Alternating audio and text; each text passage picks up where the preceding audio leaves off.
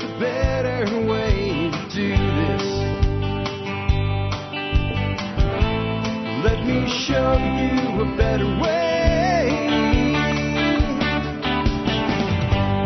You don't have to be another face. And we are live, folks, with episode 3343 of the Survival Podcast. Hopefully I won't get confused. I'm actually ahead this week. I'm already working on the show notes for Thursday, which is insane for me. I also have two guests this week, so it won't be a Just Jack show today. I will be bringing Ramiro Romani on in just a bit from Take Back Our Tech and Above Phone. We're going to be talking about cell phone privacy, and we really should say mobile device privacy and security today, because the phone's like the least used part of this. We live our lives out of our mobile devices now. Most people, even like their social media and all, they do way more on their mobile device than they do on their desktop or laptop computers. Not me, because I'm a Gen Xer on the edge of being a boomer, so I spend most of my time behind big screens. Most people, though, almost everything they do is on that little screen, and that little screen goes everywhere that they go. And if the NSA is tracking my phone, they think I never move from my living room. That's where it spends most of its time. But for many people, they know everywhere you go, when you went there, how long you were there, and then they are using that data to build dossiers on you, but they're also selling your data. It's despicable, and they're censoring content, and they're censoring technology by kicking people out of their app store. We're going to be talking about all of that and more, and is there a solution? Yes, there is, but I'm not the guy to tell you about it. My guest is, so we'll hold on that for just a moment, and we'll bring him on in just a minute. With that, I want to go ahead and cover our two sponsors of the day for you today. I just thought this was a great sponsor to include today because it fits with what we're talking about. Start9 Embassy Servers, taking back your digital sovereignty at another level, running your own private encrypted end-to-end chat that's not just encrypted, but no one even gets into it unless they know it exists, and you invite them in and you only approve the people you want. And you can do that for your whole family or your whole community with one of the larger servers especially. Host your own stuff. I'll guarantee you our guest is going to agree with this statement. There's no such thing as the cloud. It's just somebody else's computer. Host your images, your passwords, all your important data in a way that makes them accessible from anywhere in the world with privacy and security. Check out Start9 today. It really does help you take back your digital sovereignty. Next up today, the Wealthsteading Podcast with John Pugliano. I just got to spend 4 days in a row with John. It was great. I always love talking to him. John is one of us. He is a prepper. He's a ham radio operator. Now, on today's subject, I wouldn't take his advice because he's a full-fledged boomer when it comes to tech. But when it comes to investing, the man knows his stuff, and he will share it with you freely at wealthsteading.com, where you can learn to grow your wealth the way you would grow your garden. And with that, I want to go ahead and bring on our special guest, Ramiro. Hey, how are you doing today, bro? I'm doing so great, man. It's another blessed Tuesday and just living the dream. Yeah, and I'm glad to have you on, and I kind of feel like you got hosed a little bit by a hole in our filtering process. I met you down in Bastrop. You filled out some paperwork. I was on the road. It fell through the hole. And then we had to kick you out last week because we booked you the week of our anniversary because I'm brain dead when that's going on. And now you're here, but I feel like you're here at the best time it could have been with some of the recent things that have happened with censorship of things like Damas on the App Store. So I guess maybe it all worked out in the end, but I'm glad to have you here today, man. Because I would rather it be an anniversary than an automated algorithm. Yeah. Yeah, that's why I forgot, because there's not an algorithm in my brain. It's just free streaming. But anyway, before we dig into this topic, tell folks a little bit about yourself and how you got into this world of looking into digital privacy and things like that. Sure, yeah. So, again, my name is Ramiro, and in a past life, I was a software engineer. I worked for really large companies and tiny ones too, and I would build mobile apps and web apps. And software engineers, they have this belief that the trajectory of their career at the very top, they're going to work for a big tech company or something. That's literally their goal. And I used to be like that, and it's honestly wild to see how much control these big tech companies have over the world, and what direction they're taking us in. So I started my transformation a long time ago, but it was really during COVID when I saw everything falling apart. I was living in New York City, working my job, and at that time I saw the whole supply chain crash. Luckily, I was already working with the Freedom Cell Network, along with Derek Rose and John Bush, and I run the technical infrastructure for the Freedom Cell Network. For anyone who doesn't know about that, check out freedomcells.org. It's a way to meet like-minded people wherever you're at in the world. You just type in your city, and you can find local groups, and you can also message members around you. And also, throughout this process, I began to understand the power of technology. We ran Freedom Cells. We saw that grow from 2,000 people at the start of COVID in 2020. It grew to over 30,000 people. I'm sure some of you have heard that before. Then we also started a conference called the Greater Reset. And I would hear stories of my life has changed thanks to the Greater Reset. I've found people nearby, and like we're moving out on land now. And so I realized, like, wow, like technology really has the capability to bring people together, or it has the capability to push people apart, depending on who's wielding it. And so through running these networks, I got to face the other side of censorship. We got delisted off of Google's search engine. We had spammers and hackers try and attack the site constantly. I remember I had to save the site from like several DDoS attempts the day before the conference. And that was one of the most stressful experiences of my life. I was up till like 4 a.m. just sweating, trying to get it done. And, they haven't taken us down yet. So I think that stands for something. And more importantly, it helped me realize how important privacy, security, and the sovereignty of our communication systems are. So I began to learn more and study about the subject. I began to research the big players when it comes to our mobile and our laptop, the privacy on our computers. And I began coming up with solutions, because that's the most important thing. We can't just sit here and complain about the problems and get scared at, the things that we're up against. We got to do things about it. And I tell you what, these people are not as smart, they're not as sophisticated or as hardworking as we can be. So, I think there's a lot of hope of that, and I think that mass consciousness is changing in our direction. Yeah, I would agree. Let's start off with why people should care about phone privacy. I think most people wander around with this device and they know that something's not right. They know that their data is being collected. I think a lot of people are under this illusion, but it doesn't really matter. They don't understand really what's being done. And I think it's twofold. I think it's also about having someone else control what you can see and how you can see it. But let's just start off more from a privacy standpoint. Why should people care about that? I actually have some visual aids too. If you see my slides at the bottom of the screen, if you want to bring those on. That one? Yes, okay. That's the one. So before I go into, I always have to do this disclaimer, I'm not giving financial, medical, or legal advice. Always do your own research. I do my best on this research, but things change all the time. And there's no silver bullet. Just keep in mind, Jack and I aren't going to talk about something today that's going to take you off grid. This is all interconnected, right? And phones are just one aspect. And just for the audience from your end, just remember that there'll probably be more people that will listen to this than will watch it. So try to give some explanation of what the slide is if it's really important.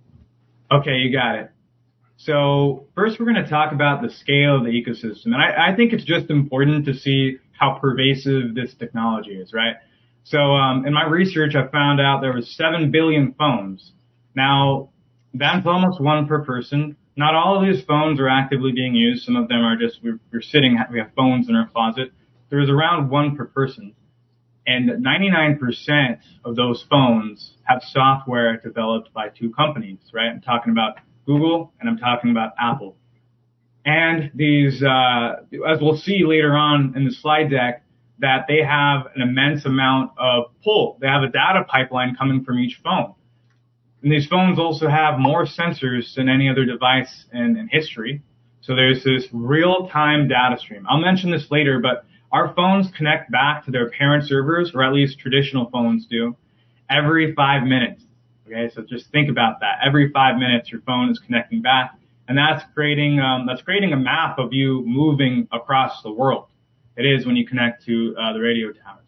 And lastly, there's not just their phones, but there's this data economy of telecom providers who, they're more than happy to work with the government, and they have to. They're required by law. People who do analytics and advertising within the phones, aggregators who take different pieces of data, they buy it, and they make it easy to search through, data brokers who are actually responsible to selling it to law enforcement, foreign organizations, and anyone who would want to purchase it, and purchasers, of course. So let's talk about the privacy aspect, right? There was an independent study done in Dublin, Ireland, at the Trinity College, where they looked at traditional handsets, right? I'm talking about an Apple iPhone and a Google phone, and they found they're looking at the operating system. Basically, what they did was they pretended that they were Google or Apple servers, and they pinned a certificate that would allow them to see what data was actually being transmitted. And so one, I found that they're connecting constantly, and they're logging large quantities of data. So on the Apple side, it was 52 kilobytes. On Google side, it was 1 megabyte every 12 hours. And every one of these requests contained unique IDs. And that's the really key point to focus on when this happens. These unique IDs are how they associate you, not just in your phone, but through your computer, because these are going to identify you at a specific level. So, for instance, there's the IMEI, which I'm sure you guys have heard about before. If you ever lose your phone, you can report the IMEI as stolen, and that makes it so they can't connect to the phone network. They can't even use that phone in the same way, right? So that's the level of granularity. There's also these in-app analytics and advertisers that are within most of the popular apps you get from the App Store or the Google Play Store, and it's actually crazy how many third parties there are on an app on average. So there's around 11 different domains on the Google side. There's around 2.5 on the Apple side. That basically means they're connecting to a website that's not associated with the app you're connecting to, right? So they're unknown parties. And then there's permissions like location, which are stored and searchable, which we can talk about. We'll talk about like basically how I have structured this presentation. We're talking about like the high level overview stuff too. And then there's always going to be this question is, why should I really care? And we'll get into some real world stories. Can you talk then maybe about how our phones actually spy on us? Absolutely. So let's see what I can do here. Yeah, so let's talk about how our phones actually spy on us. So there are levels to it, right? Mostly it's through centralized services. Okay, so this is a good way to put it. So there's one account and service for your entire phone, right? Like for instance, on the Google ecosystem, you've got Google Play services, you've got Google location services, you've got security services, and you've also got the Play Store services. So they know exactly when you're downloading apps. If you're using the location services, if those are on, which on a normal phone, there's no way to turn them off. You have to dig through the settings to minimize the location that gets sent to it, but that doesn't actually change anything. Google can still capture that data if they want. So because of these centralized services, they're constantly having a stream of data. Now I'll give you a few examples. So on the Google side, when you turn on location, your location does not get sent off to Google, but when you're using the location service, just in general, when you're using Airbnb or Uber, that's you're getting like a regular cadence. So it's like every 5 minutes you're using it, your location will be sent off. On the Apple side, whenever you turn on location, it's sending your location off to Apple, but not only that, it's sending on the devices on your home network. So like your phone is smart enough. If it's on Wi-Fi, it's sending the local MAC address of your computer, all the devices there. My theory is, Google Maps Google already does this by driving around in cars, and they're collecting all the Wi-Fi access points, so they have a way to track this. So this is the way that Apple needs to do it. And there's also a bunch of other things. There's like if you plug in the SIM card, your phone number is being sent off. All the unique identifiers to identify your SIM card. All the hardware IDs. Apple goes farther and is tracking every interaction you do in their app store. But the most important point is like these are all observations we have to make because we can't actually see what the code does. We have to rely on information security researchers and do our own independent studies. So it mainly happens through this centralized service. And we know that just these two companies, they don't just own the tracking on the phone level. They also own it on the app level. So there was another study done by a collection of universities and researchers, actually, that looked at the top 15,000 apps on the Google Play Store. And they looked at these analytics and advertising services within them. So on average, there are 5 different libraries, like software, they're essentially modules of software that developers can put in their apps. I remember when I published my first app, I immediately started getting notified, hey, include these ads in your app. And, you're going to make money for each view. So of course, as a developer, that's attractive. You're like, okay, I have to make money from this. But, people don't realize what's happening. It's, so there's going to be multiple organizations like this. And this study was smart enough to look at the top 20 biggest analytics and advertisers. And they found that 16 of those were actually owned by Alphabet, which is Google's parent company, right? Yeah. So they don't just own the operating system. They also own the apps.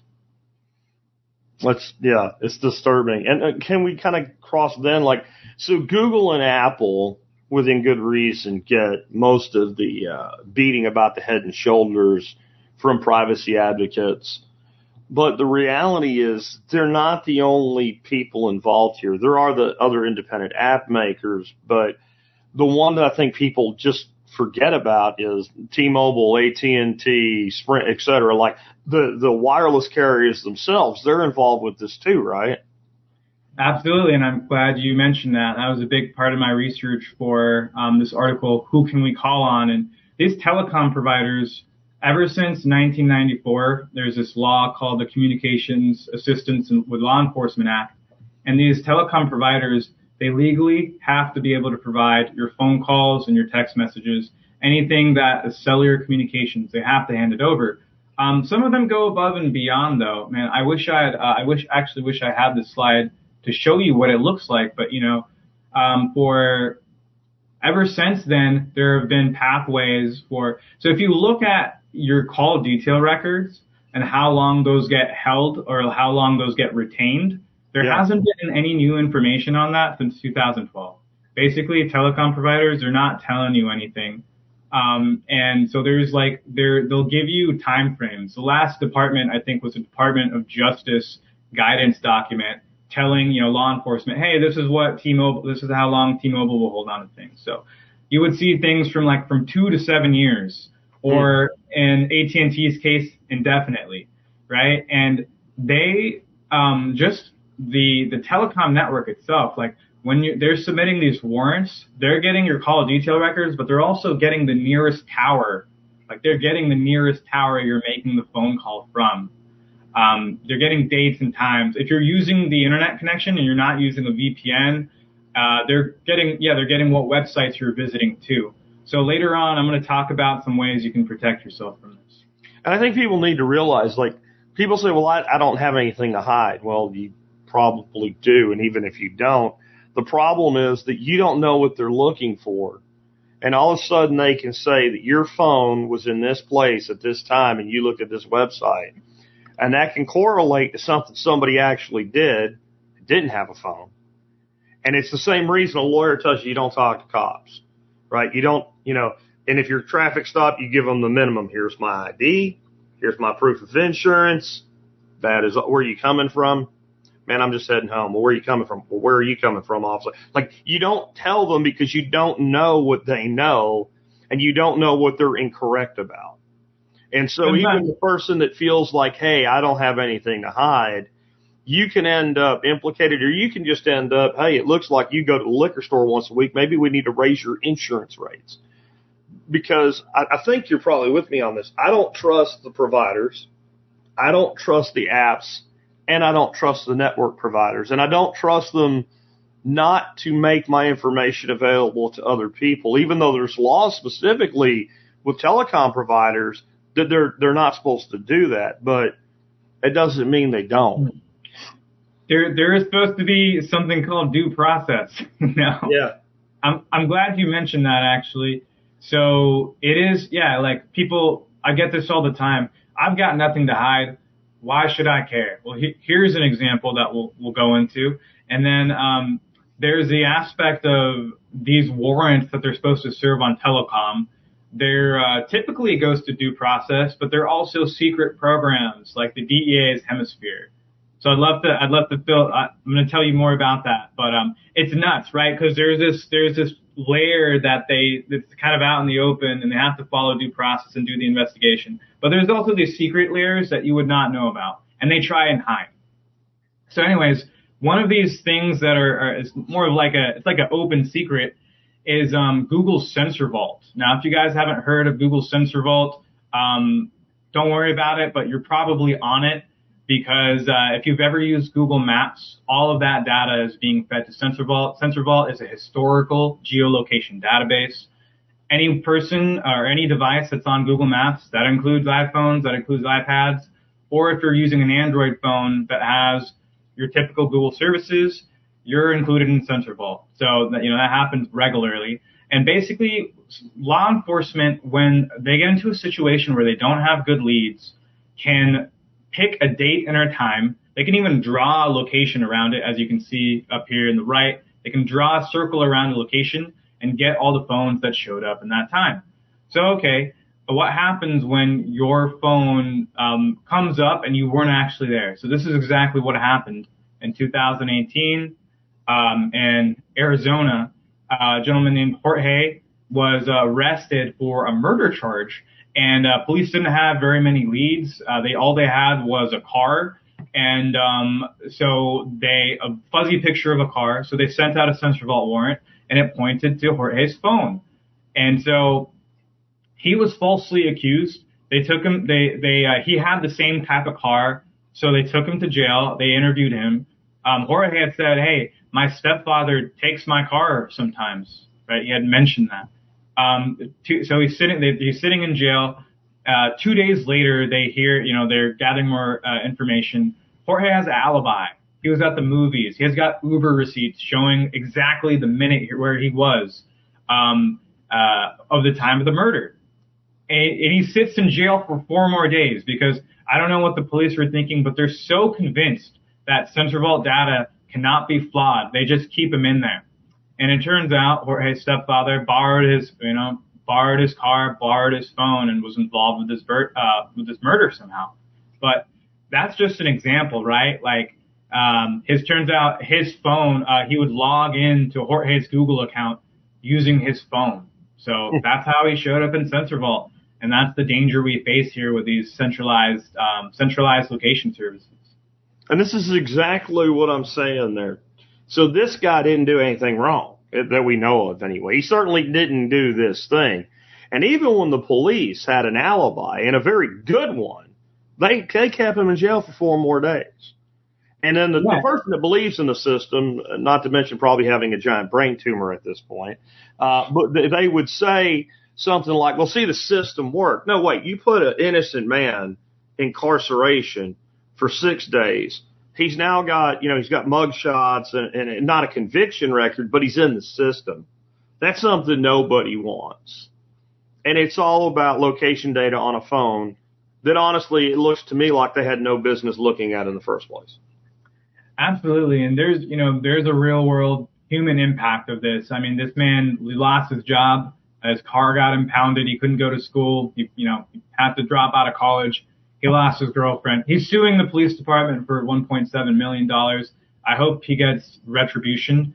And it sucks that it comes out of taxpayer dollars, not from the police departments. But so I mean, that's just one thing that can happen. And so there are victims of big tech, and this is what we need to talk about, because we need to see this stuff coming. We need to see it coming in real time. One of the last examples I have will kind of show you how Apple and Google are used to push an agenda. And when you think about it, 7 billion phones, if they want people to change their behavior, they can deploy it immediately like that to that many people. This other thing I want to point out on the security front, these big tech phones are not as secure as you might think.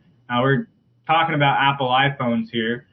There's a scam that's been popular in these recent years where you're in a bar or something, you're having a beer, and someone's looking at you type in your passcode, and they'll run up and snatch the phone out of your hand. All they needed was the passcode. A few minutes later, you're locked out of your Apple account, which means you don't have access to your payments, your apps, your pictures, everything, right? Even your computer at home, you're locked out of it completely. This is centralization. That's the dangerous part. So this year, there's this man, Greg, in Florida, and this happened to him. And he told Apple, I will fly into your headquarters. I'll do a biometric scan. I'll pay you $10,000. Please he has pictures of his daughters, on the phone. Only pictures of his 8-year-old daughters. He really wants those pictures back. Apple hasn't reinstated his account or anything. So, it's like, who really owns the data? Do you, or are you renting it?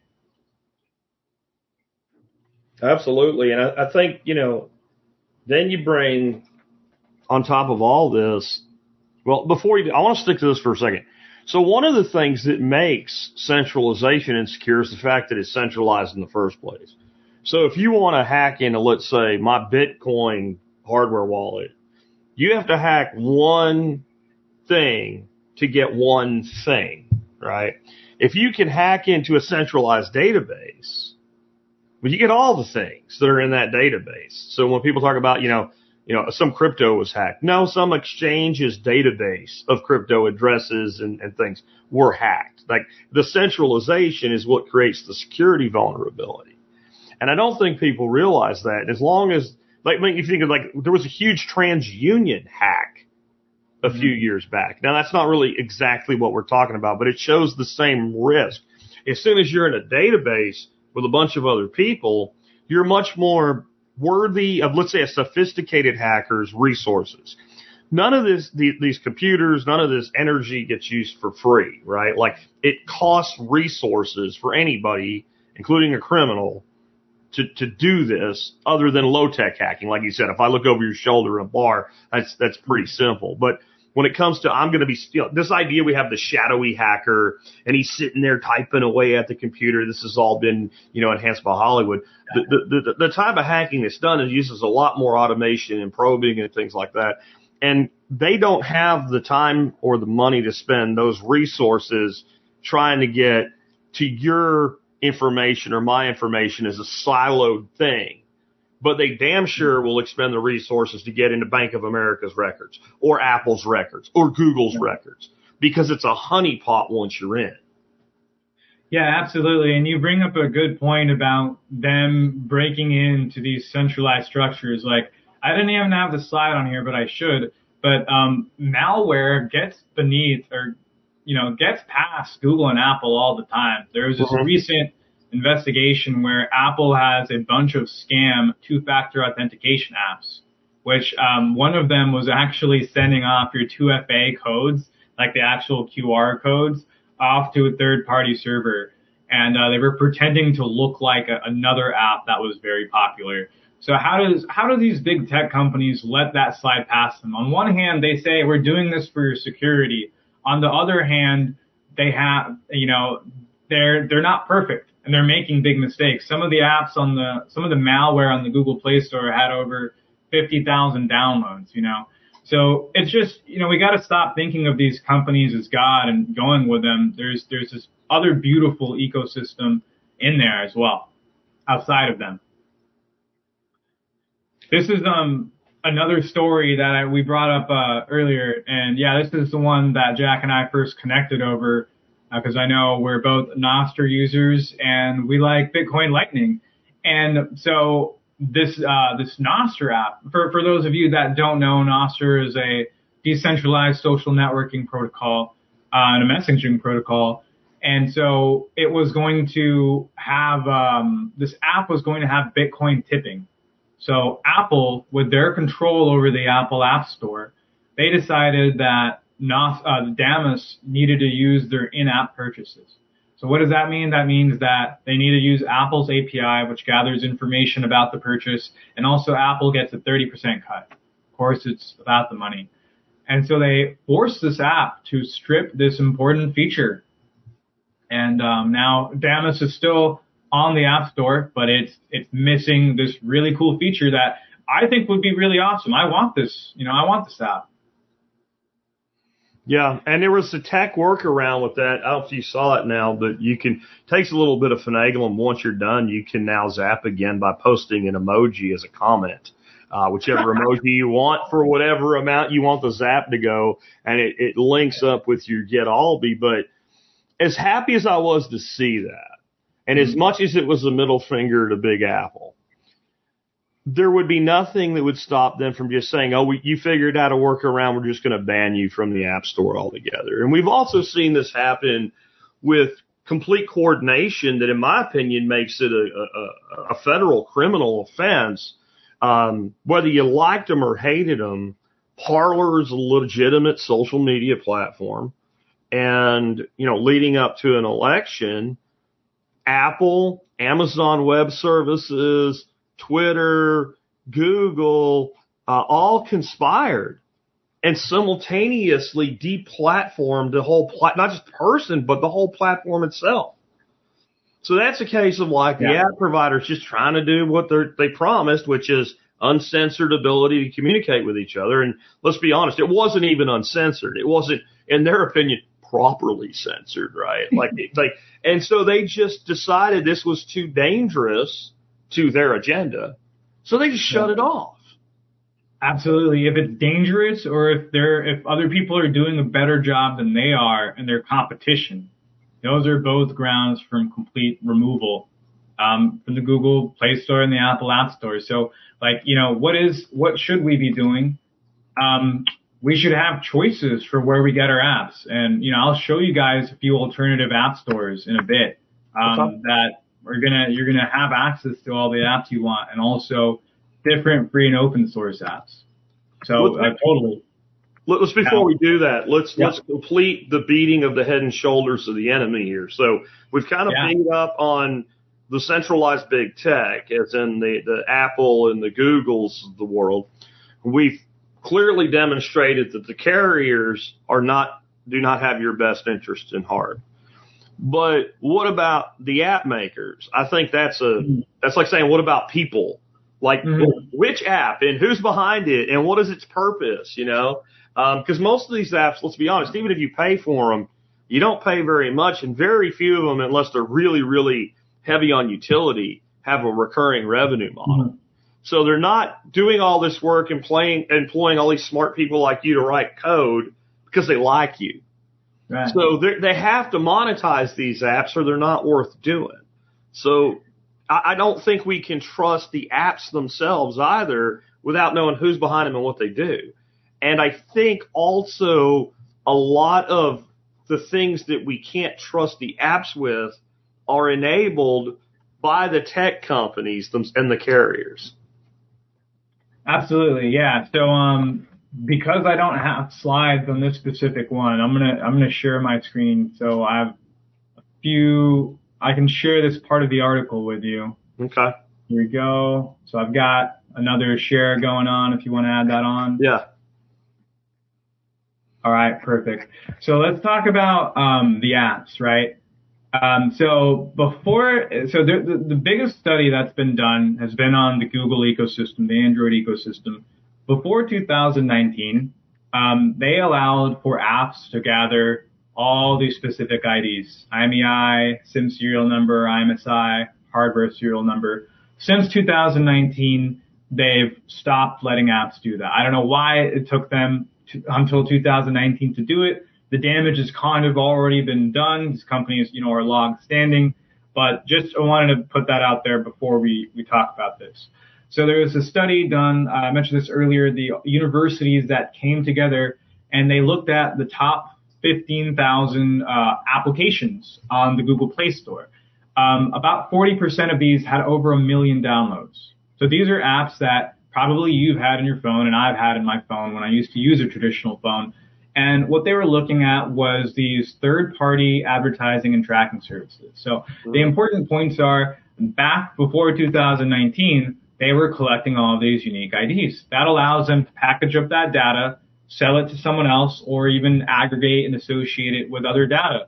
The other important things are, so this is a breakdown of the types of organizations these apps are connecting to. Some of them, it's a website domain. Let's say they're going to analyticscompany.com. Some of them were like that. So those are specifically analytics and advertising companies. So at least we know that that's what they're doing. Well, it turns out a pretty large portion of them were going to unknown domains. So domains that we don't even know. They're not analytics or advertising companies. We don't know what the hell they are. So all the breakdown is here. If you want to check this article out, it's on takebackourtech.org. It's called Phones, Who Can We Call On? And now here's the silly part. So when they looked at, all right, these, where are all these analytics companies coming from? They looked at who owned the domains behind these companies. And of course they found out Alphabet owned 16 out of 20 of them. And there was a few parent organizations, and most of them were big tech, right? So we've got Alphabet, Facebook, Verizon, Alibaba, all of these big tech companies that were actually owning the app layer of it too. And so the takeaway here is, how do they manage to do this? Because if you look at their privacy agreements for these analytics companies, they say we're never going to share your data with outside companies. Okay. But what if you're a subsidiary of a larger company? And so that's the loophole. Yeah. The word outside, there's this thing about the law. You have to be precise because the law is very precise. Like that's 101, law school 101 first year. Like the precision of language in a contract is incredibly important so that you can get your client what they want. Not because you want to be clear to the other side of it, but to make sure your client gets what they want. Yeah, absolutely. And mentioning what you were saying earlier. All right. So what's the play here? What are you guys doing with all this data? Well, there's a really good article on, pull it up. So what happens to all this data? This is just one company that's doing it, but at that point, these analytics and advertising companies, they're companies that they're called data brokers that buy this packaged data and they combine a bunch of different sources together.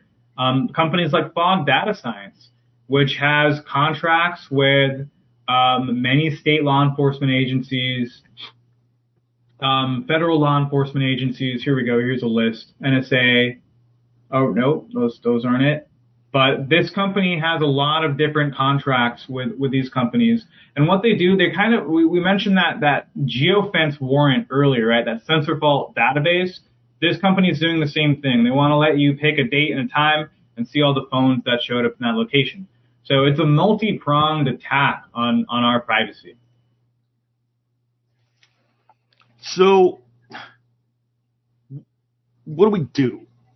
Like, I know you deal with de-Googled phones, so can we kind of start with that? Like, what is a de-Googled phone?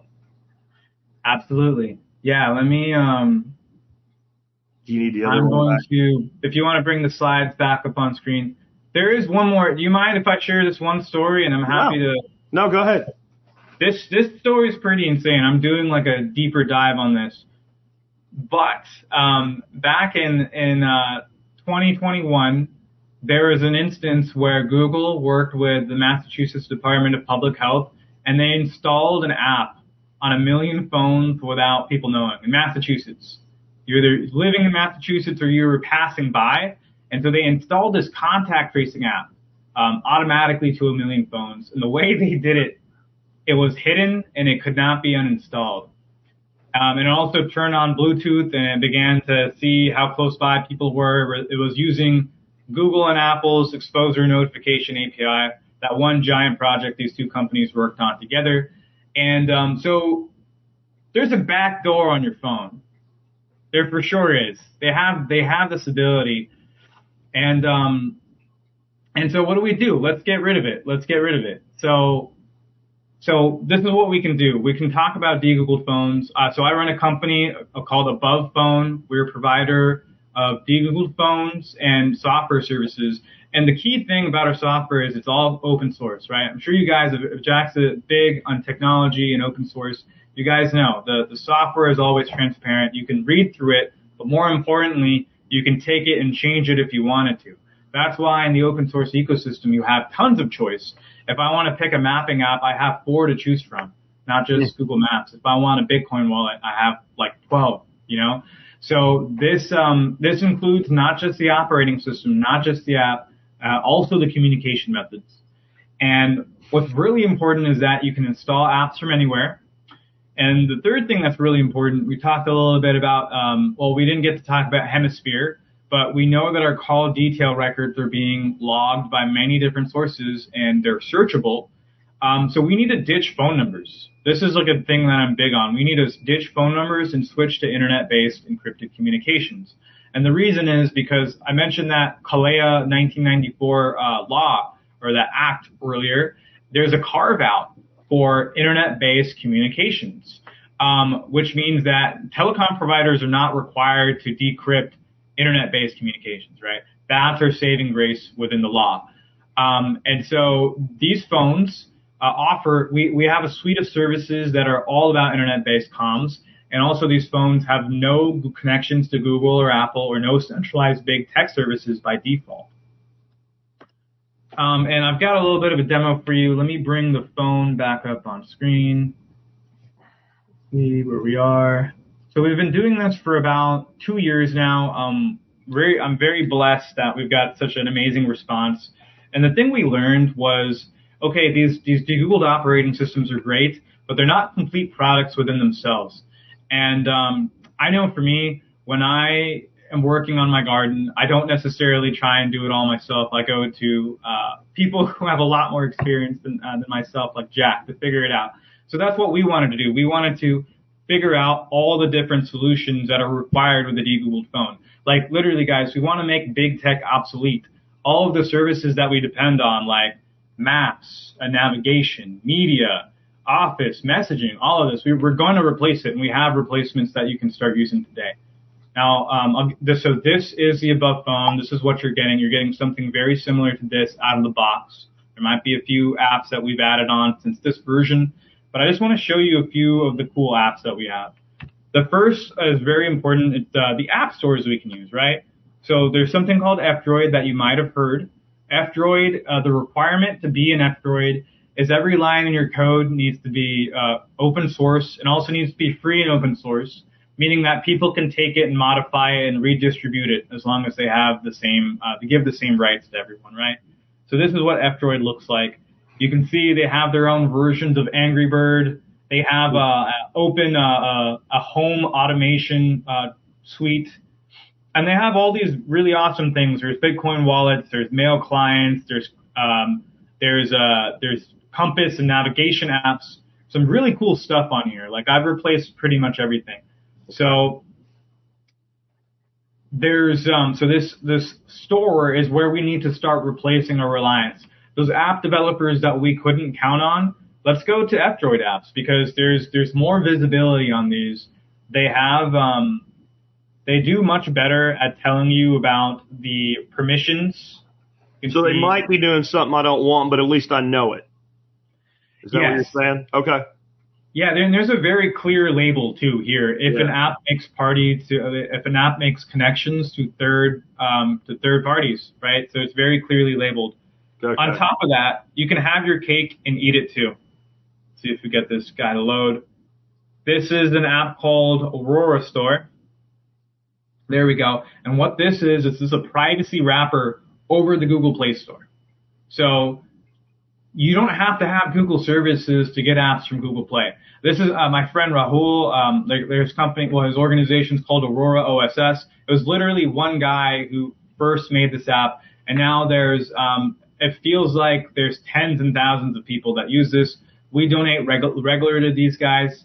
So this is a way to download apps privately. It's using a bunch of shared anonymous Google accounts so you can download apps. So you can see that, all right, well, if I wanted, let's see what's a good one here. I'll use this Adobe Acrobat as an example. You can still get the apps you want. And more importantly, now you can audit it. Look, this is a PDF app. It doesn't need trackers in it. We can use the... Because why would it, right? Like, why would a PDF app need a tracker other than that was the purpose of the PDF app, to put a tracker in it? They want to make sure you're staying under your carbon credits, you know? Yeah, yeah. Because so that's like the PDF, right? You've got all these different companies on there: Google, Facebook, OpenTelemetry. So this is good. This is a step forward. You know, I don't hold it against people that they have to use stuff like things like Facebook, but at least be informed. It's all about informed consent. It's a browser-based app. It's available for Firefox. It's available for any of the Chromium browsers. It's called Facebook Container. And what it does is Facebook sees all the crap you're doing on Facebook, which they would anyway. But when you leave, it prevents them from seeing what you're doing elsewhere. And I don't use Facebook anymore. We stream there because I can do it with a button and never go there. But when I left Facebook, that was one of the last messages I left my followers, is you should be using this if you're going to use Facebook. But then you should ask yourself, why does this exist in the first place? And I think that's how people need to look at a lot of these apps that you're showing folks now. The reason this stuff exists is because of what the thing you're using every day does.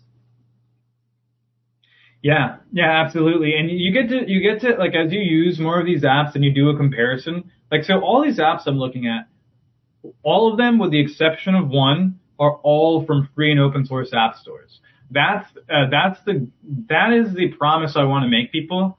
You can use open source apps and you will be taken care of. You will be taken care of. Not only that, but it's better than big tech.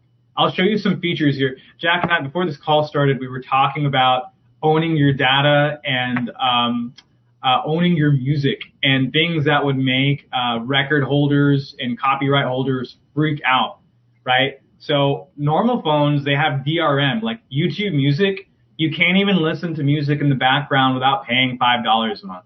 Here in the open source ecosystem, I can do that using NewPipe. See if I can find the Survival podcast here. So this is a private way to watch YouTube. It's only connecting to YouTube's video servers and nothing else. So it doesn't have that tracking embedded. There's no algorithm that's trying to goad you into watching more videos. And so here's the coolest thing. Like, let's watch Jack's review on fly traps. Now, I can play this right here. I can play this in the background. So I can lock my phone. I can play it in the background. So if you like, I don't have to buy YouTube Red to listen to music on YouTube, basically. You don't. No, you don't. Yeah. And more than that, Jack, you can download it. You can download it as audio. So that's awesome. That's actually really awesome for me as a content producer, because there's a lot of times that I want to pull some audio, right, because I want to play the audio, you know, like you hear on the radio, they play 30 seconds off or whatever. And the way I end up doing that right now is use certain third-party tools to strip the whole video down, and then I have to rip audio out of it. So that would be actually a really cool tool that, I mean, is unique to content creators, but there's a lot of us. And that's absolutely an example of flexibility. And, you know, there is some things like, you know, I wonder about, like, I'll confess, I'm still on the Apple platform. There's always convenience versus privacy. Mm-hmm. And there's things that I do that I actually have a workaround for this one now that involves Nostr of all things. Mm-hmm. But there'll be times that I'm going to need data later and I'm on the fly and I'll throw it into something like Notes. Because then without doing anything, when I pull the Notes app up on my MacBook, they sync instantly. And it may be as simple as something as for instance, I don't run my email on my phone. Mm-hmm. So I may need to do something that requires access to email, like a confirmation link or something, because I got locked out of something. So by doing that, when I go back to my desktop, that link's there, right? So how do you sync that up? Now is, you know, Nostr in the private messages says note to self. But I just kind of get an idea for people here that are worried, like, about the transition, all these things that they've been using, right? I've been using an iPhone since before the podcast. I had an iPhone in 2006. And so, yes, they have all this information on me, but I have this familiarity. And what's that like for the person migrating? And realize a lot of us are older Xers and boomers, right? So we're not as tech savvy. And I understand what you're saying. I try to stay as abreast of this stuff as I can and not get entrenched. But I get it when we start using words that we understand and the other person doesn't, and they kind of just, it's too hard. I sleep now. Like I can't do this, right? And I don't think this is hard, but I think people need to understand that maybe, like, is there a way to ease into it? Because this is what I've thought about doing. Getting one of your phones and using it, but not with my SIM on my card until I'm comfortable with it. Because the only thing I really need that for is, one, the data that I need to migrate, and two, the phone number. And I don't really care that much about the phone number. The phone really is the least often used part of my phone anyway. But there just is this hesitancy, because I don't think that people that go out and spend $1,600 on the latest iPhone are opposed to spending $800 on a phone that frees them. I don't think it's a financial hurdle. I think it's a tech phobia thing. You see what I'm saying? I totally, this is something, it's our job to help people through this. And one thing I can say is we're doing everything in our power to make this transition easy. And it is easy. I have 80-year-old grandmas that are sending me encrypted, end-to-end encrypted messages and calls and have anonymous phone numbers. And this is accessible. It's never been as better. It's never been as good, as reliable, and as stable. So I do want to say, Jack, like what you were saying is you don't have to make a switch right away. You don't have to put your SIM card in.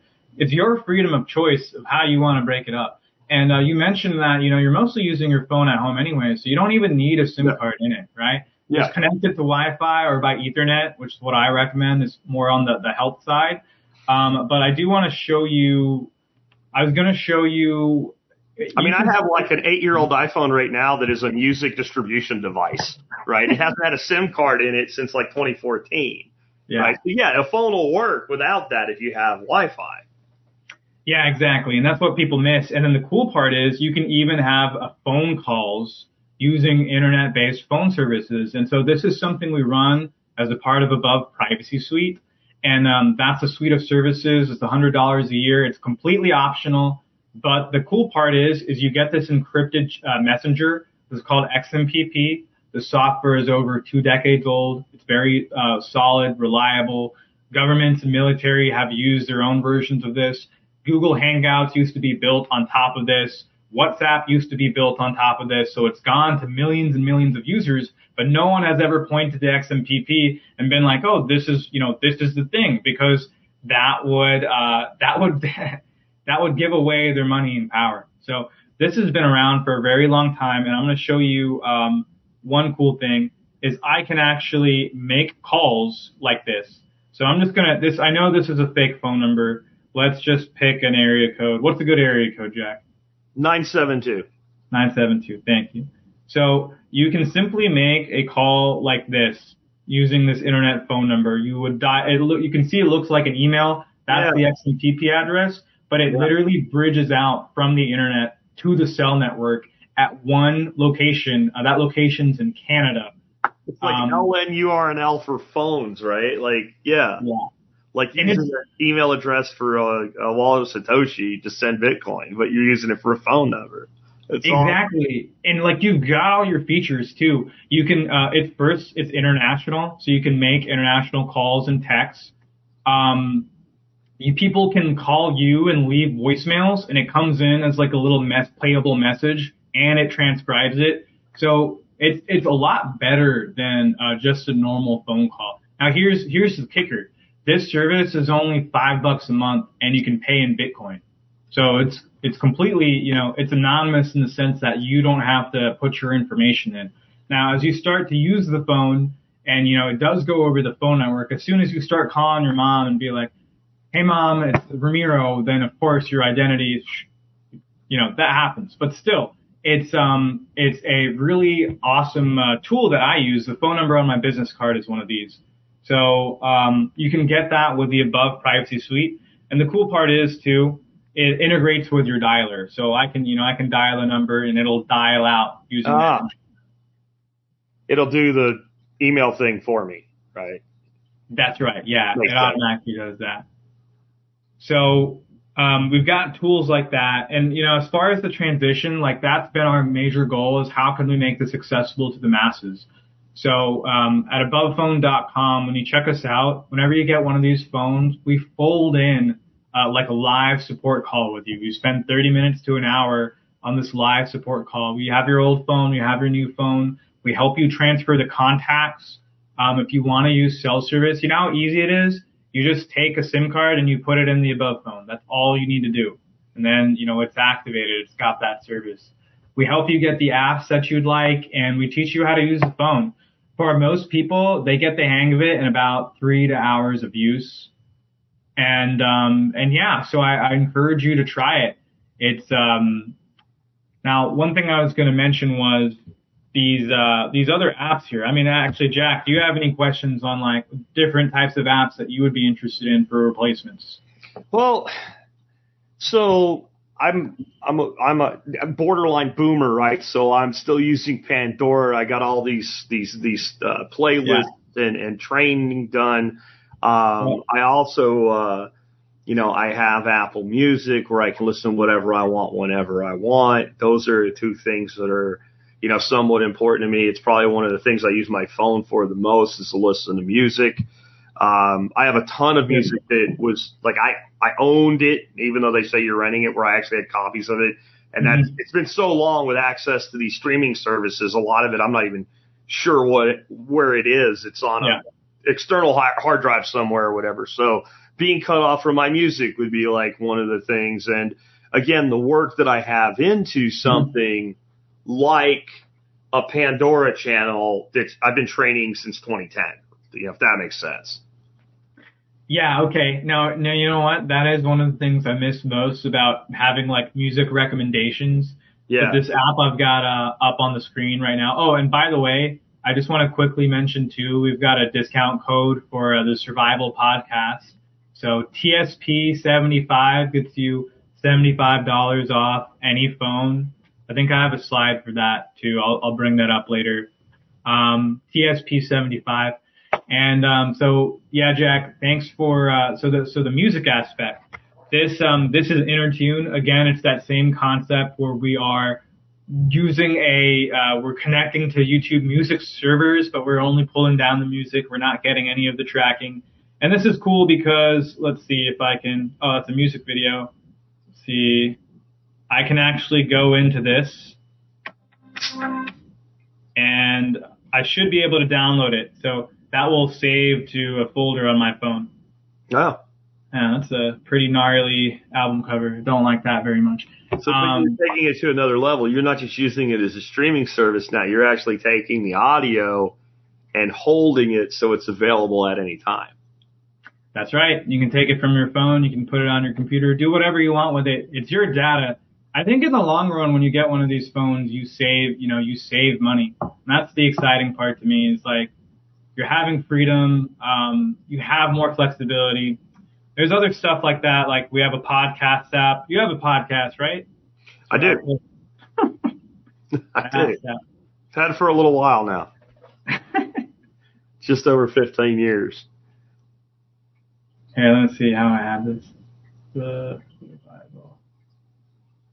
We're on it right now. So this is cool. You can get your podcast on here. Oh, there it is at the top. That's good. You want to show up at the top for your own name. Yeah, you'd hope so, right? Yeah. So whenever this finishes loading, I can stream all these episodes. I can download the episodes all the way to my phone. See, I've got all the options here, right? Yeah.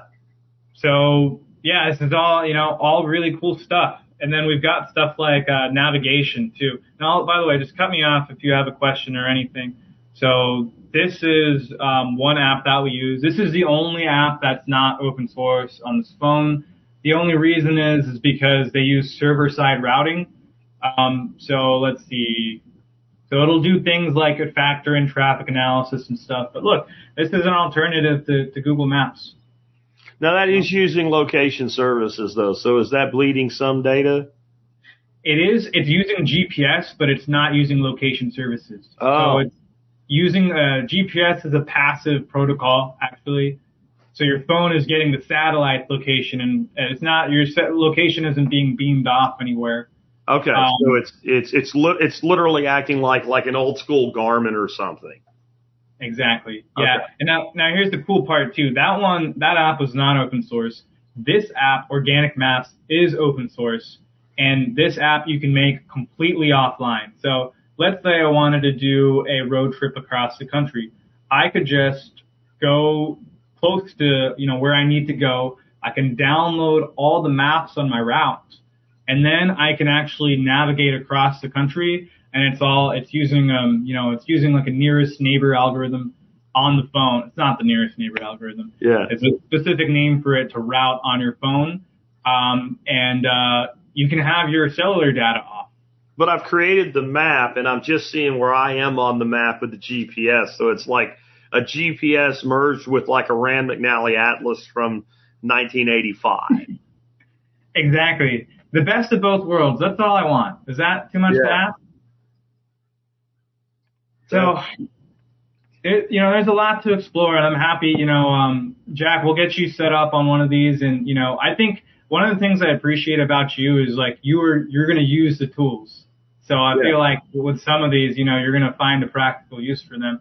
I'm working on that's kind of my mission right now. One of the projects I'm working on is a way to crowdsource maps in your hometown. So when during the pandemic, they would promote stores, they would put labels on stores that would enforce COVID policies and whatnot. People got really angry. They left bad reviews. They banned those who left those bad reviews. We just need to flip the script. Yeah. I want to make a map where it's the stores that didn't follow any of that shit. Okay. Right? Okay. And we can do that using these open source apps. So that would be awesome because I do have an app called Safe to Carry. Mm-hmm. And basically, it lets me know the businesses that I can do business with where I don't have to disarm myself to go in. Right? I don't have to walk up there and I'll see 3006 and 3007 signs in the state of Texas that say, doesn't matter that Texas says you can carry anywhere now, you can't carry here. And so I'll know in advance, for instance, that I'm not going to the Sprouts grocery store because they don't value the safety of the people that are there because the person like me isn't going to carry in that store and risk a felony, but somebody is going to go in there and shoot somebody doesn't give a shit. Yeah. Right. So the best thing they could have is 10 guys like me standing in there if some whack job comes in and starts taking people out, but they don't care. So I don't want to give them my money.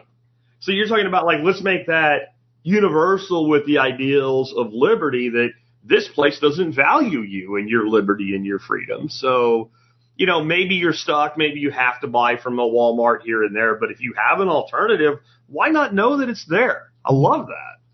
And you can put, it's cool because if it's deep, it's a crowdsourced map, you can put whatever you want on that map. Yeah. Tomatoes, shopping supplies. So this is cool. I'll have an article on Take Back Our Tech sometime in August with this. And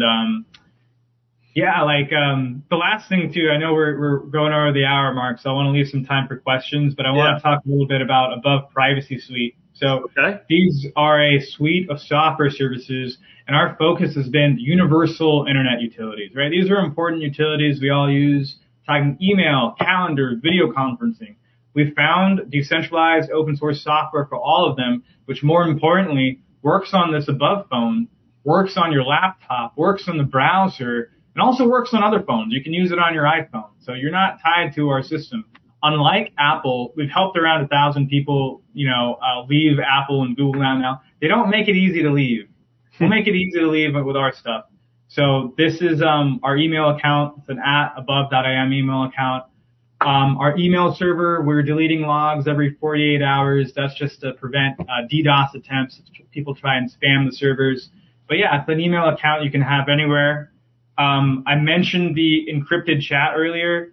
Yeah. This allows you to make voice calls and video calls, and the quality is really good.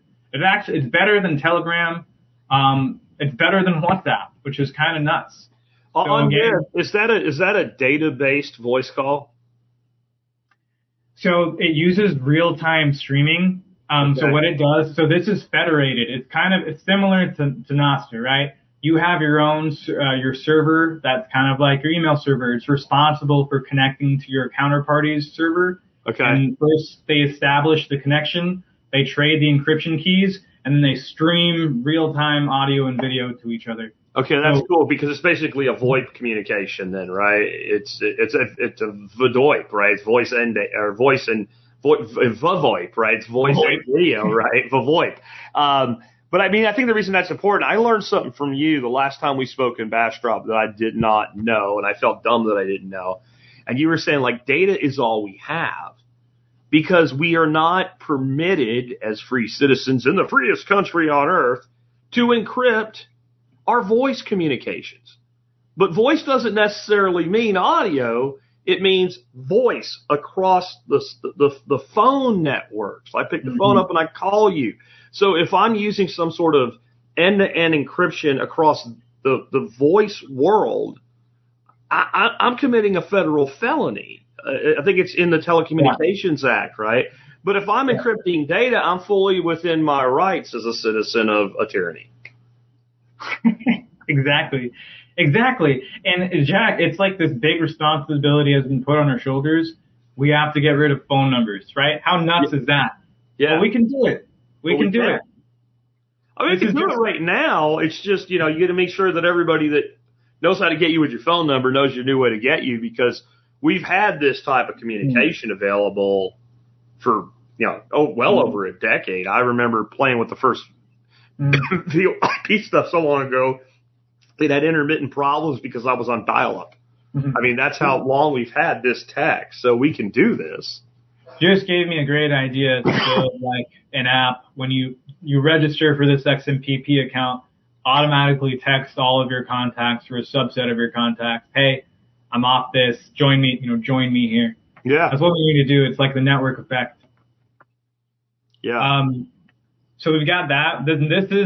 This is so what I just brought up, XMPP, that one you have to register for. We charge for our service because, running a data center costs money, but you can sign up to XMPP anywhere. It's free. You can even run a server at home. So I encourage you to do that if you don't want to pay for our service. This is a service called Jitsi. It's an alternative to Zoom. And so you can hop into a video call and you can just send someone a link. So you can text someone a link, you can email someone a link. You have to log in here. But actually I can't give the password away on stream.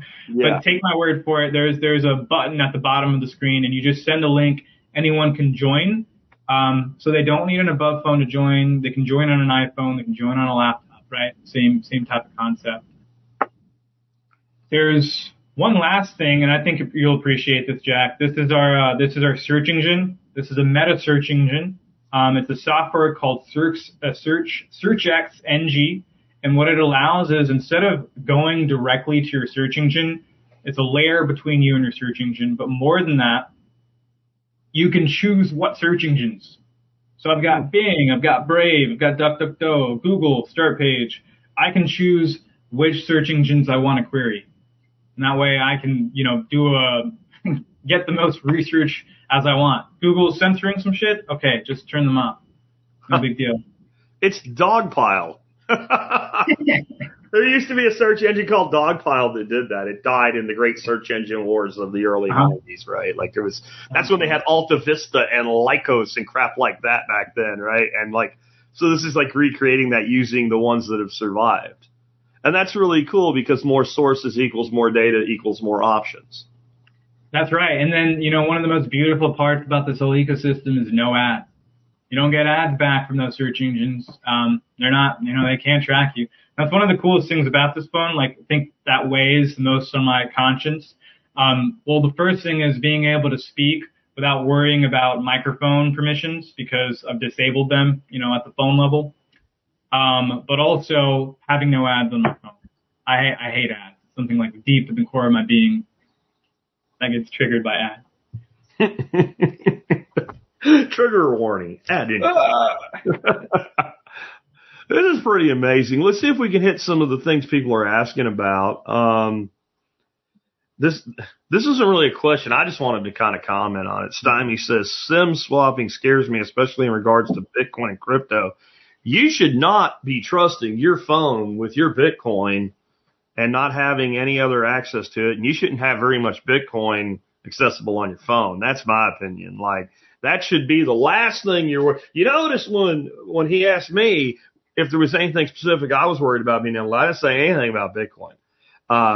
You might have a couple $100 in Lightning on a Lightning wallet or something like that. But if you're holding, thousands of dollars in Bitcoin on your cell phone, that's wrong. If you're doing that plus you have not replicated the wallet somewhere else on another device, that's all kinds of wrong. Like, when you set up a new wallet, the first thing you should do, in my opinion, is do a recovery of it on another device to make sure that you've got the recovery phrase right. So I don't know if you want to add anything to that, but I just that shouldn't be a problem. You shouldn't create the situation for it to be a problem. This almost shouldn't be a problem. It'll only be a problem for using a custodial wallet like Coinbase or something, right? And your two-factor is getting a text message. Yeah. If your two-factor is, you're not a text message, then you're golden. They would need to get their hands on your phone, which is still a thing. But for SIM swapping too, we have a partnership with this company called Epi-3343. Pay attention to our site. We'll be doing an interview with them, and I'll also connect them to you if you're interested. But they have a SIM swapping protection, which is 14 layers of steps that people have to get through in order to swap your SIM. Okay. For me personally, he's saying it a different way than I thought. I'm glad you brought. So I was thinking he was afraid just to get one of your phones and move the SIM over. He's talking about somebody getting his SIM and moving it in their phone. Yet another reason that you should not have large amounts of crypto available on your phone. And if you're using Coinbase, you're keeping your crypto on the exchange, and you're wrong. I don't generally tell people you're just wrong. People make their own decisions. But if you're holding your Bitcoin on an exchange after everything you've seen the last year, go to your doctor and have them do a scan and make sure you ain't got a brain tumor. Right? Something's wrong. You got to get off the. Paul Revere has ridden by and told you that they're coming, so please get off there. This is more of a general question. Hogg says, when the phone is turned off, does it still send information? No, in our test it hasn't, and don't take our word for it. There's two ways. You can use a packet sniffer to see if there's any, it's just like a little antenna, to see if there's any data packets being sent off the phone. The other way is using electromagnetic impulses. You can get a little EMF meter, turn it off, and see if anything's happening. Those are the two ways you can check. We haven't seen anything. And I don't think you would. I would say, but the exception would be as if you're targeted. I do believe that they can actually turn your phone on remotely, but it's not something you can just do to everybody all the time.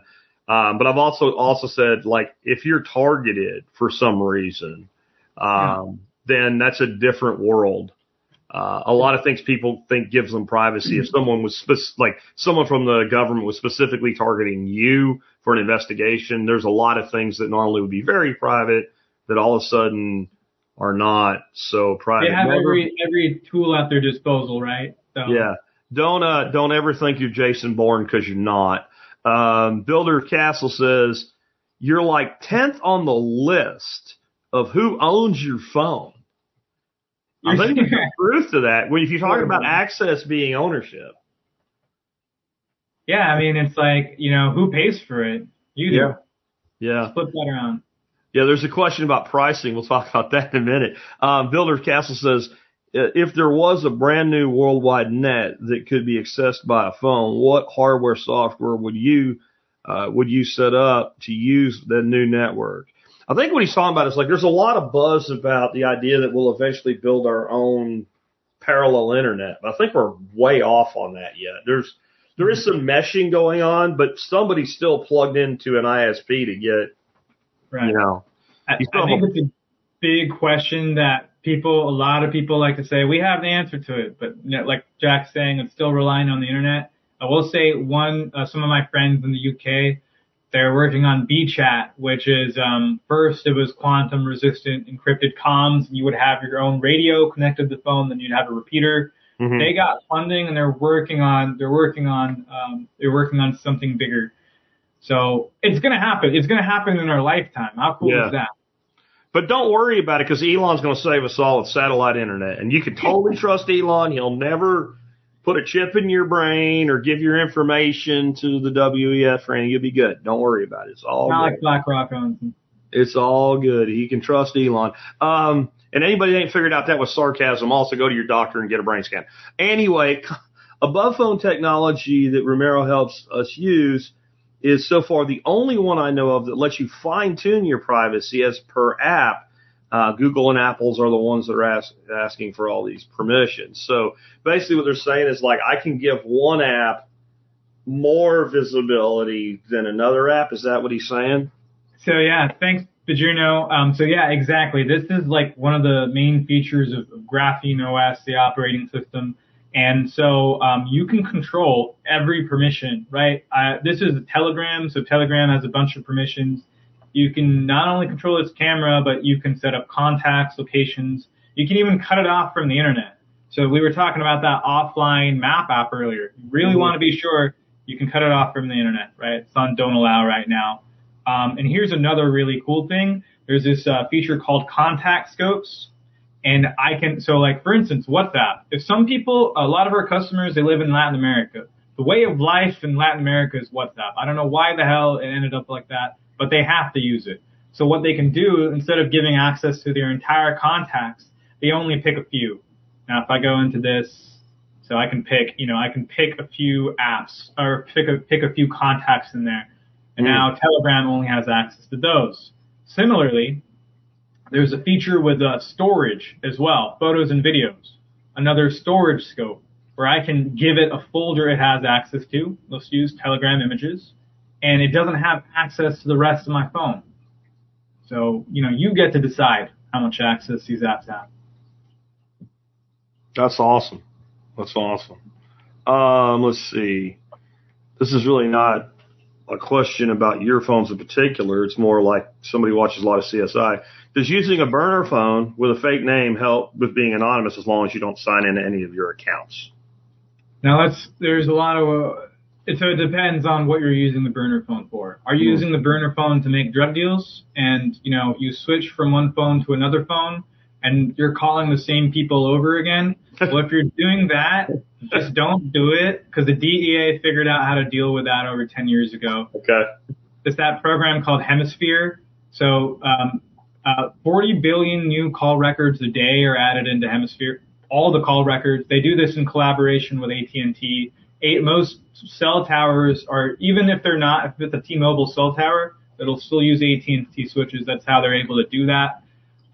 When you call and text people, even if you use a burner phone, if you're still contacting the same people, there's probabilities that you're the same person.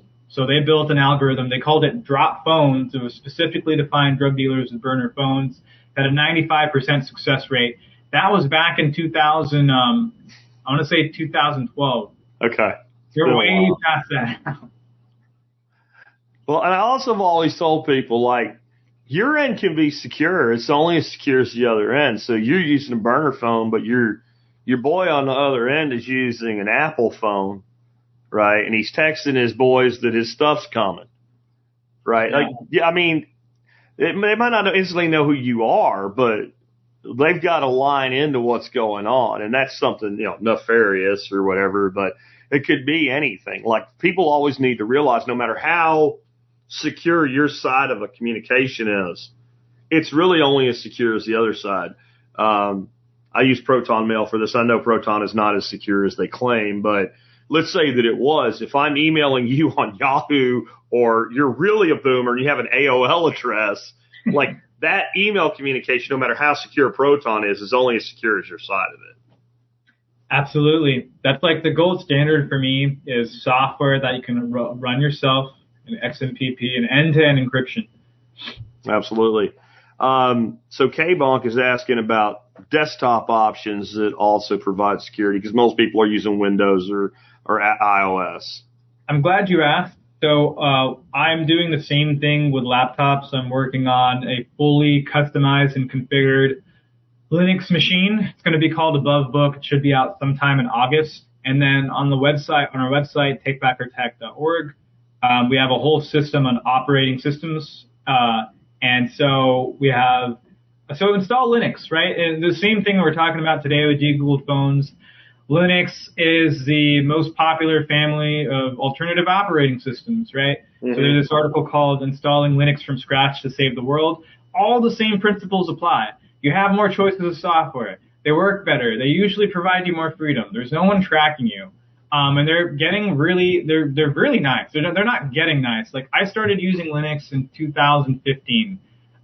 It had a screenshot tool where you could pick out rectangles. Microsoft didn't have that until like 2 years ago.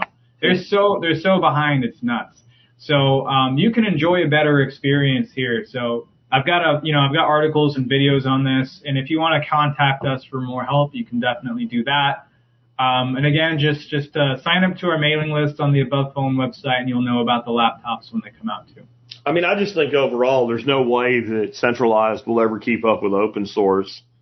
Just because of the nature of open source is some dude with an MIT PhD is bored. So he's going to like whip something out in the open source. So you get this crowdsourcing and this faster movement. I think that's coming to AI as well. I was talking a couple weeks ago about how the media really completely mischaracterized the Google memo about we have no moat. And they used it. They didn't say it, but they used it to infer AI was going to get out like the Terminator and kill everybody and take over your computer and attach to your Norelco razor and shave your neck and kill you. Yeah. Like, they made it like that. And really what the memo was about is that they had no way to contain the LLMs, and that open source was going to take it and do stuff with it anyway, and that they would be better off embracing the open source model, which of course they won't. But the memo made very good arguments for it, because that's what you end up with. That's part of why, things like Lightning and Bitcoin are so powerful, is because you got some dude in his garage in Oregon and some guy at MIT both working to make the network better. And absolutely. And they have the same tools, right? It's like going back to the whole gun at the grocery store. It's the ultimate equalizer. If we're all on the same page, we can be safe for it. The whole AI thing too, that could be its own topic of conversation, but we need equalized AI, because there's a lot of power in it. Question from Bowillen. Do these alternative app stores have solutions for things like Apple CarPlay or Android Auto? That's something I never even thought of. You get in your car, you plug your phone in, all your apps just pop up, nice little interface with your car. How's that work? Unfortunately, these are one of the very few sacrifices you have to make. Android Auto, those are all proprietary Google services. The developers of these operating systems have not, developed a replacement. But Bluetooth works completely fine. You can do Bluetooth calls. You can play music, everything you're used to. Personally, I like a good old-fashioned aux cord, because I don't want that radiation in my car. Yeah. So to answer your question, no, but there's no replacement for just using a mount and putting your phone on there and using the app on the phone. I guess the biggest thing for me to give up there, because I can listen to a podcast or music, and that's mostly what I do, but it's nice having a navigation app up on the vehicle's heads-up display. And I guess you can't do that then? You can't do that. No. Okay. No. You'd have to use the phone itself. Okay. And this is a good point. Like, I try and be open about, the limitations of the phone. The few sacrifices you will make. No 3D games.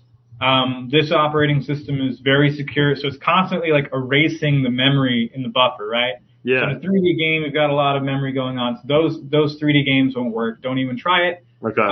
Then, because it doesn't have Google services by default, you won't be able to use the Airbnb app or Uber unless you install those Google services, which you have the ability to do that.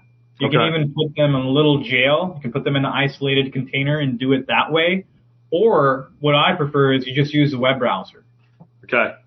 Yeah, let's jump ahead to that real quick here, because one of our listeners says, any apps you can't seem to find alternatives to can be Set up in sandbox mode, create a user which is completely walled out of the owner profile using Sandbox Google Play services. So basically, you got an app.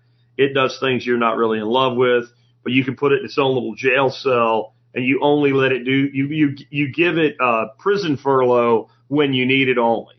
Is that kind of a good way to put it? 100%. 100%. This commenter right here has obviously been through our training program. Okay, cool. So then let's go back. We have another question here. This is more an opinion question. How does Brave's VPN rate? Somebody's looking for a VPN. I completely endorse using a VPN. Of course, every time you fire up your Brave browser, it tries to sell VPN service to you. Would you consider them a reliable VPN service or not? I think when it comes to VPN, the most cutting edge VPN protocol right now is called WireGuard. WireGuard is special. This is just the name of the technology. Brave is likely using it. Mulvad is using it. Proton is using it. Before that, the technology was called OpenVPN. But WireGuard is better because it's connectionless, meaning like it doesn't connect to one website and make one request and repeat that. It just sends streams of encrypted packets. Okay. Now, most VPN providers are going to be using WireGuard. Our VPN service that we have on the phone is using WireGuard. You have to make your judgment on the track record of the company. Okay. Brave, there's telemetry in their browser. They do things like if you go to Binance, they used to do this. If you go to Binance.com, it would auto rewrite the URL to go to the Brave's referral link. And it's like, Brave didn't refer you. You're just using Brave browser. So like things like that would make me think twice. Okay. Just totally unrelated. What's your opinion of the Impervious browser if you have one? The new Impervious AI browser? Yeah. I have not done my research on that. I don't. Fair enough. I played with it. I really like the idea of it, but it made me think of it when you said that. And then Bewillum was also asking about things like Waze. So that would be a perfect example of something that I do use, integrated with like CarPlay and all. And the reason I use it isn't just as a navigation app. It's because it could turn into someday my dream Lightning value for value app, because people rat out the police on Waze. The last time I went to Tennessee, it saved me from no less than 4 contacts with law enforcement, because I was northbound and down in my Challenger, and the foot gets a little heavy in that car, and seeing the little cop thing pop up and slowing down and waving and saying, yeah, he's still there. I dream of an app someday that I'll be able to tip the guy that ratted him out. It also tells you about things like road hazards, vehicles on the side of the road, stuff like that. So I'm a heavy user of Waze. Fortunately, it's not heavy use because it's when I travel, which isn't a lot. But when I'm going long distance, I have that thing on every time because it seems to be worth it, because I don't want any contacts with law enforcement I don't have to have. First of all, that's $1 million idea about being able to tip the guy. That's a really good idea, and I'm going to try and connect you with a developer that can make that happen. Okay. The other thing is Waze is owned by Google. Yeah. And it used to be both Google Maps and Waze used to work on the Above phone and other Google phones without Google services. How funny is that? They used to work fine. But Google caught on and they started to break it and required the Google services. So in this case, you would need to install, that jail we were talking about. Yeah. You can install Google services and throw it in there, switch over, and use it. Okay, so I would only use it because literally I take 4 or 5 trips a year, and that would be when I would use it for that type of a thing. Okay. You'd have your Pandora, and then you'd have your Waze. Yeah, they would both be locked away and used only when necessary. That's all the questions I got. And so let me just switch back over to live real quick and see if there's anything else that came in that's a question. No, it's just people talking to each other. Dude, this has been really interesting. We kind of mentioned your 2 primary websites quite a few times, but let's do that again now and let people know where they can go to learn more. And then you've got that discount code you can let people know about as well. Yeah, actually, I've got the slide. It's got the right here 2 phones on there. Perfect. And I neglected to put the website on there, but it's abovephone.com. And we've got this coupon code for y'all that'll be valid till next Sunday. And there's so many ways to contact us, guys. I know you probably have more questions. We've got a team of real people. It's all people that got sick of the way the system was treating them, and we're building an alternative system, an alternative company. So feel free to call us. You can email us, and we'll be in touch with you. And again, we've got that 1 hour call that you can have when setting up the phone. So we'll take care of you.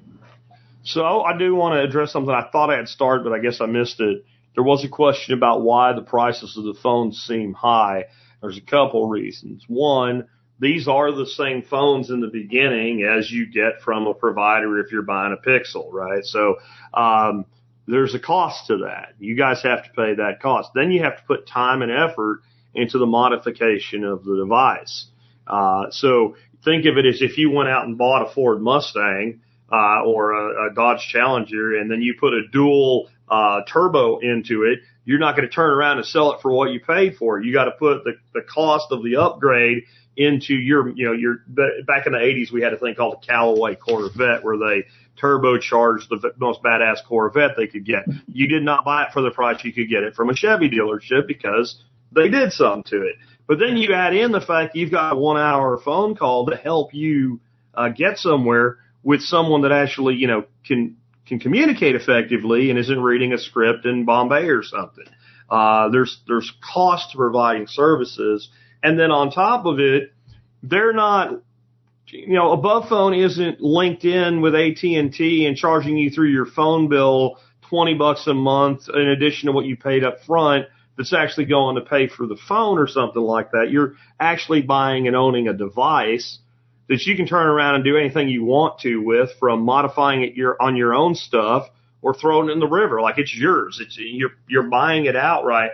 Where very few people today, I think, actually buy their phones outright. I do, but I don't think most people do. I think most people go to their carrier, they go to the AT&T store or whatever, and they say, I want a new phone. And, you got to listen to someone that doesn't know how to find their own ass explain to you that there's this plan and that plan and whatever. Just give me a price and I want this much, I want this phone. It never works that way. So you guys are actually selling the device as a standalone item with all of this service built into it, right? Absolutely. Yeah. Thanks, Jack, for saying all that. And I think that the reason is because we're trying to be the best. And, there's just the cost of the phone involved, but we're trying to do so much over the top. We're we have articles and videos showing you how to do basic things with the phone. So it's all this stuff costs money to produce it in a nice way that's easy to understand. And I also just want to mention one thing too. This is just a public service announcement, but these phones nowadays, whether you have them on Wi-Fi or whether you have them on radio, one of the best things I think you could do for your help is use an Ethernet adapter at home. So I'm going to show you one I have right here. In my office at home, I have a Ethernet adapter, right? Goes like, you've seen those Ethernet wires. The other part plugs into the phone.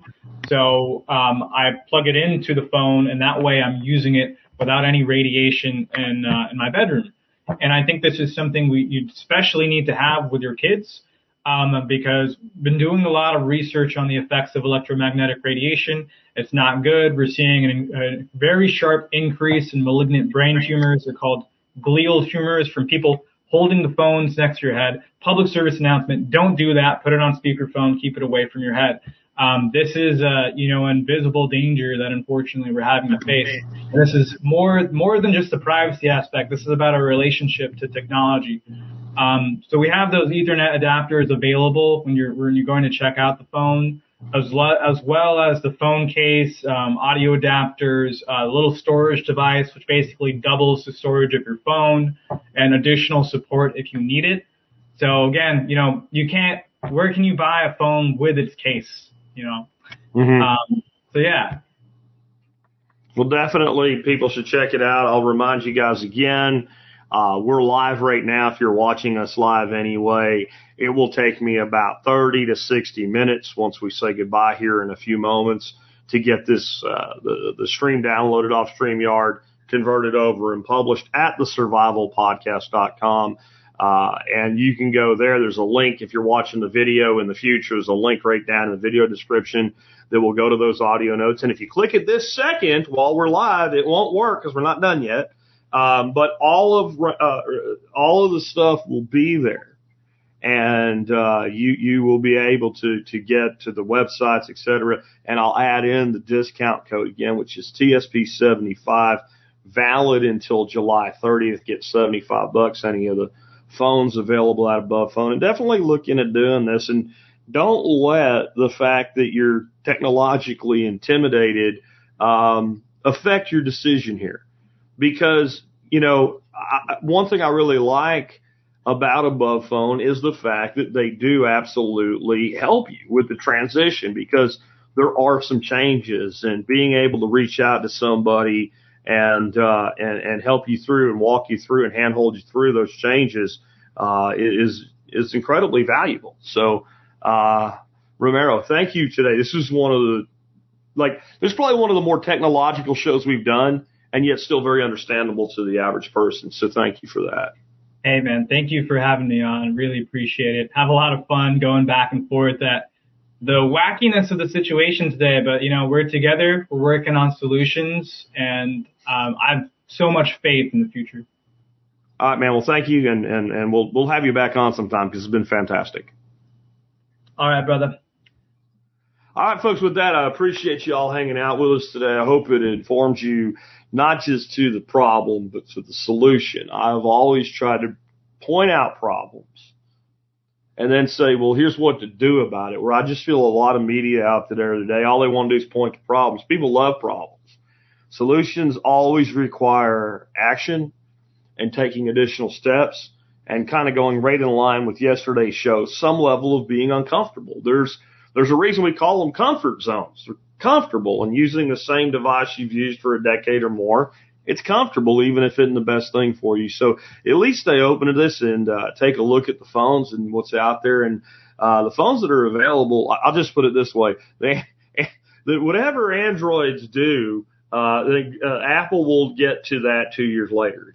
They're pretty advanced phones, in addition to the fact that they allow you to have all this privacy we've been talking about. Real quick, if you want to support my work and the stuff that we do here, you can always help do that by starting your online shopping at tspaz.com. That's TSPAZ, tspaz.com. And no matter what you buy, if you start there, you will help support us. Today's item of the day is the UTG Ranger field bag, same one I had yesterday, but it's still on sale. This is one of the best kind of do anything all around really big bags. I promise you a smaller framed adult human will fit in there, not comfortably, but they will. Not that I have any practical experience doing it. I do have a funny story about that, but that's for a different day. It is just a really rugged, great bag. I found out because of my connections with the airsoft place down here, because they fill my CO2 tanks for my keg system, that all the airsoft guys, especially young kids that are going and doing these different games every week and need a place for lots of gear and it's rugged, they use this. I've used it to carry T-shirts to trade shows. I must have had 200 pounds of T-shirts shoved into it at one time or another. It's just a great bag, and on sale for under $50.